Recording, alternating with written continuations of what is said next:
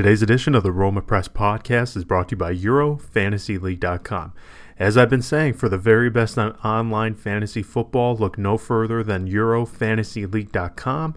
And with the World Cup in full swing, make sure you check out their new World Cup game at fantasy-worldcup.com.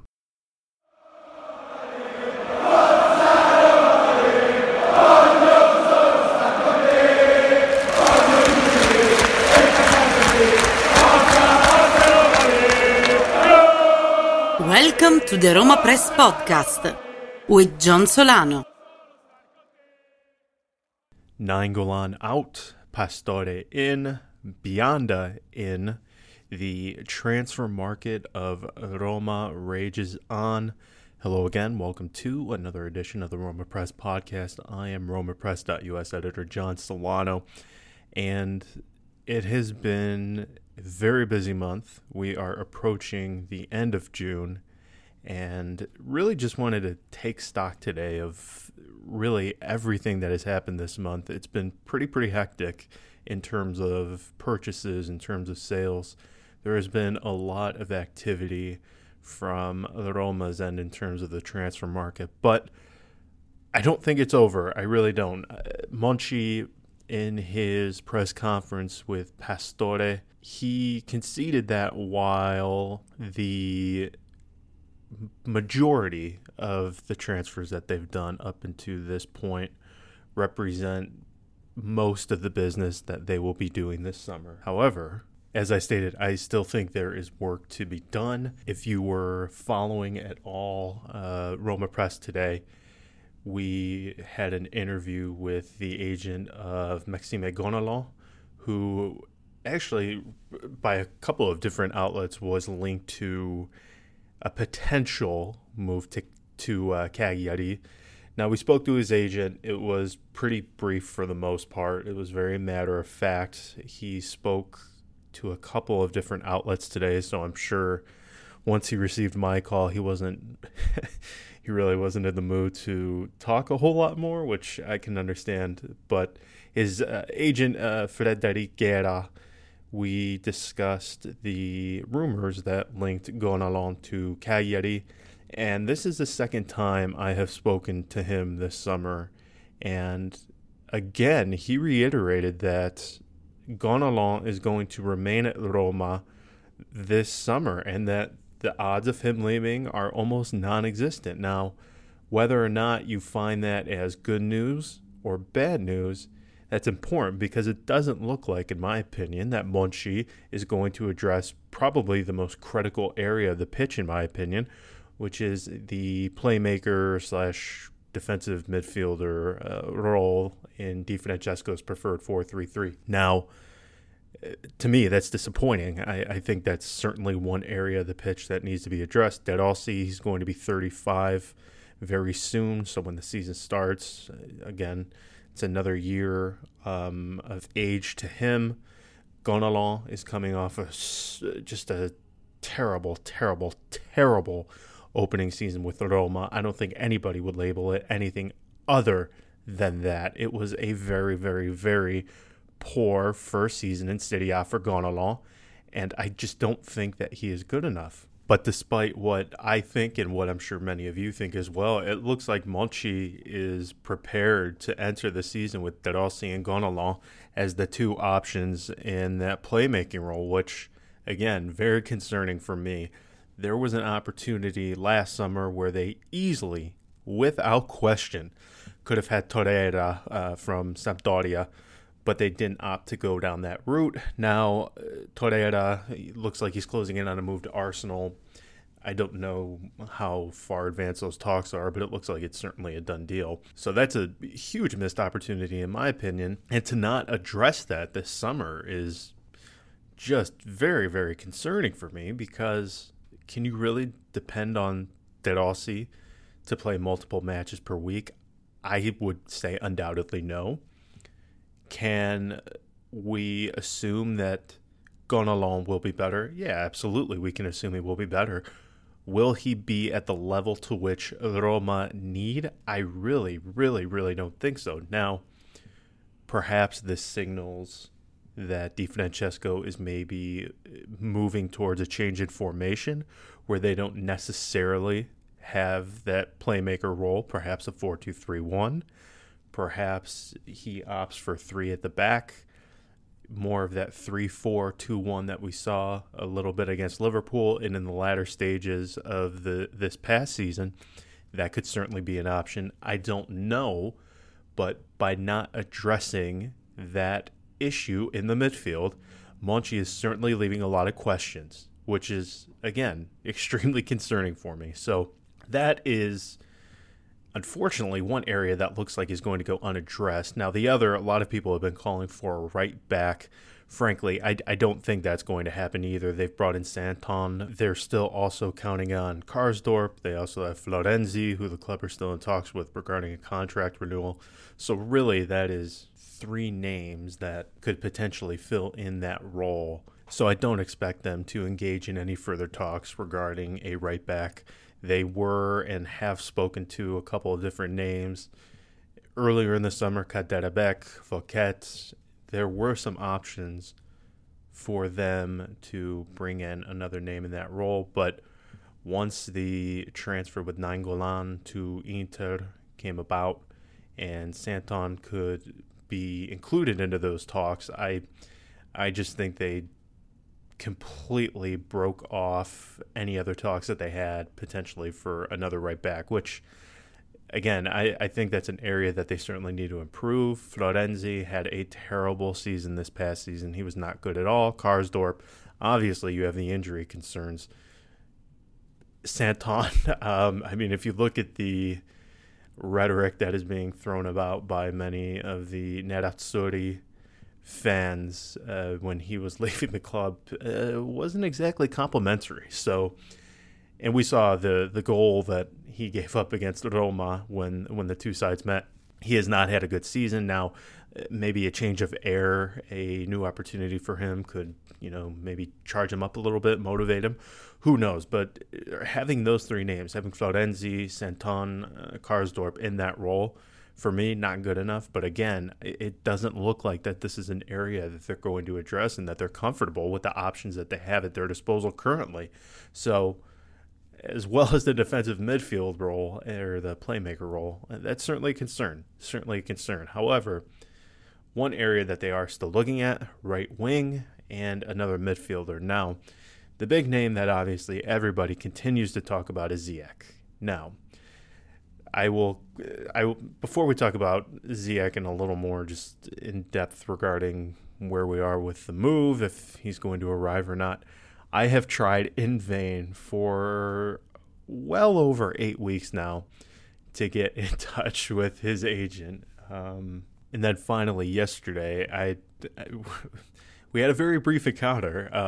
I have asked him multiple times for interviews, and I know other friends of mine who either write for newspapers or websites have also done the same, and he's just remaining silent. And yesterday I got I'm not going to be giving a comment from him, and that is fine. It's just very frustrating because from our standpoint, when you're running a website, and I'm sure for many others when you're running a newspaper, agents generally, most of the time, they're willing to talk.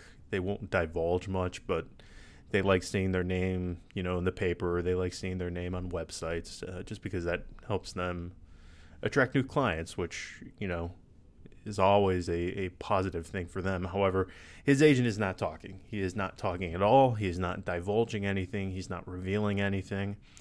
But the news came out yesterday that the manager of Ajax conceded that Ziyech has an agreement in place with the club. Now, from what I was told, and this was only by one individual, someone I trust, but the club are still in talks with Ziyech.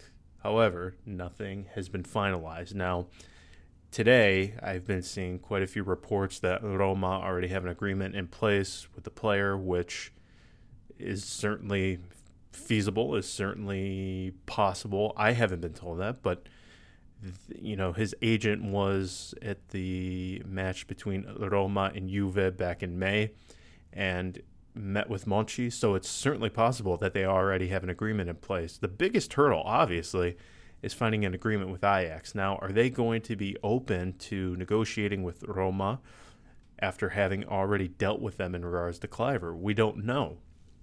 I mean, we're all seeing the same fee out there. We're seeing an asking price of anywhere from 35 million euros all the way up to 45, 50 million euros.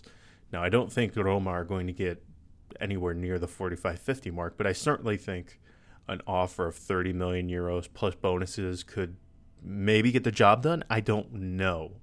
But it's a hefty fee. It is this is no small order for Roma. We've already seen quite a few reinforcements in the midfield. We've got Pastore, we've got Čorić, we've got Cristante. So in order for another name like Ziyech to arrive, I would certainly think that someone would have to leave. Perhaps Gerson, maybe Strootman.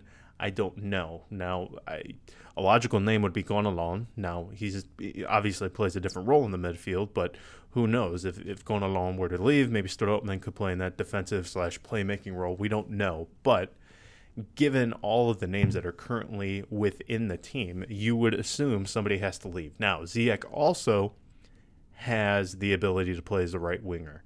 I have maintained this entire time that should he arrive, he will not play on the wing, he will play in the midfield. But that certainly could change if there is a change in formation. If Roma or Di Francesco opt for a 4-2-3-1, if he decides to, again, play three at the back, there's certainly the ability to move certain players around the pitch dependent upon whatever Di Francesco asks.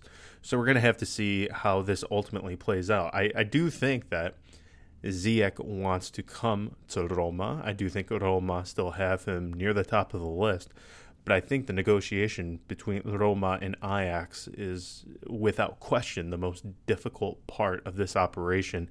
And I just don't know if we're going to get to the point where we ultimately see Ziyech in a Roma shirt. I just don't know, because it is very, very, very, very difficult.